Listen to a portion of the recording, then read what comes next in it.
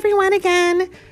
This is Candace, also known as Mama, and thank you for joining us on today's episode of Tell Me a Story, Mama. And today's story is going to be from Paw Patrol, a very popular one, of Pups Save the Party.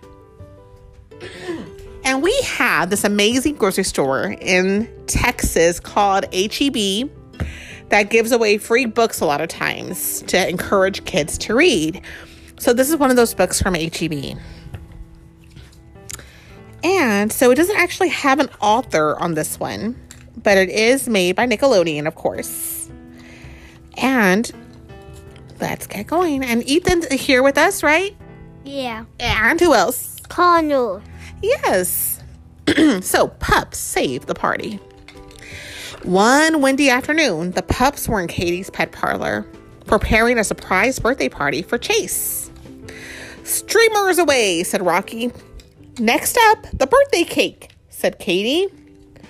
"But who is making sure that Chase doesn't surprise us while we set up the surprise party?" asked Sky. "Marshall," said Rebel. "He can keep a secret, can't he?"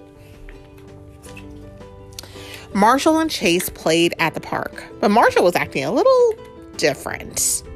"Is something wrong, Marshall?" "Wrong?" Marshall laughed nervously. Why? It's not like I have a big secret I'm not supposed to tell. Just then, it got very windy. "Maybe we should go find Ryder and the pups," said Chase. "No, Marshall stammered. "It's so nice outside." Whoosh! The wind got so strong that it blew the pups onto the swings and onto the ground. Thump! Back at the pet parlor, everyone was still busy getting ready for the party, when suddenly the lights went dark and Katie's mixer stopped working. "All the lights are on the street are out too," called Rocky. "What happened?" Ryder looked at his pup pad. "If the lights are out on Main Street, something must be wrong with one of the windmill turbines. Without electricity, the cake mixer couldn't be used to make cake, and the music player couldn't play music for dancing. Would the pups be able to have a party for Chase?" No. You don't think so? Yeah. But the Paw Patrol can help. The Paw Patrol are heroes, right? Yeah. And Chase is a Paw Patrol. Mm-hmm. So he can save the day. "We're going to throw Chase a party no matter what," said Ryder, grabbing his pup pad. "Paw Patrol to the lookout!" The pups all raced to the tower, but without electricity, the elevator wasn't working. To figure out the problem, Ryder needed to get up to the lookout. So Marshall got his truck and raised his ladder. Ryder... His buck. He went to Buc-ee's and got a buck. Ryder climbed onto the lookout, looked through the periscope, and spotted the problem. The strong wind had broken a windmill blade, and that's why there was no electricity. "Rocky," said Ryder, "I need you to find something in your truck to fix the broken blade." "Marshall, we need your ladder to climb up and fix the windmill." "Chase, the traffic lights won't work without electricity. We need your siren and megaphone to direct traffic." "Paw Patrol, here to help.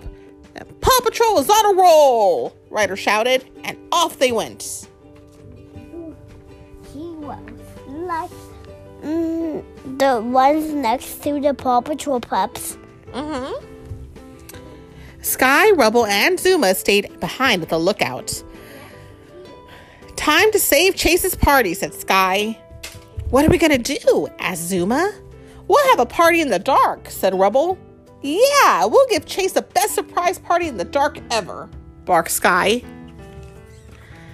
A party in the dark sounds kind of fun, right? Mm-hmm. What do you think? Yeah, I like the dark, but I don't like when the power goes out, because when the power went out at my school, it was really hot. Yeah, and we're in Texas, and the air conditioning turns off then.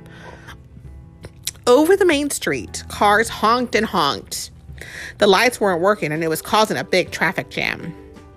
"We can't even cross the street in this mess," said Mayor Goodway, "and it's getting dark." Chase arrived and got straight to work with his megaphone. "Woof!" he barked. "Everyone going this way, go now." "Okay, stop." The drivers did as the police pup instructed, and the traffic cleared. The road was safe to cross. Meanwhile, Ryder, Marshall, and Rocky were busy fixing the windmill. As Ryder climbed up Marshall's ladder and removed the broken blade, Rocky found the perfect thing to replace it. Zuma's old surfboard, said Rocky. Why trash it when you can stash it? Ryder attached the surfboard to the windmill. It was perfect. This surfboard will catch a breeze, said Rocky, and turn it into electricity.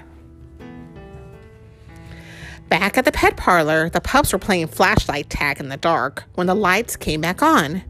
Ryder and the Paw Patrol did it. But there's no time to make a cake, said Sky. I have an idea, said Katie.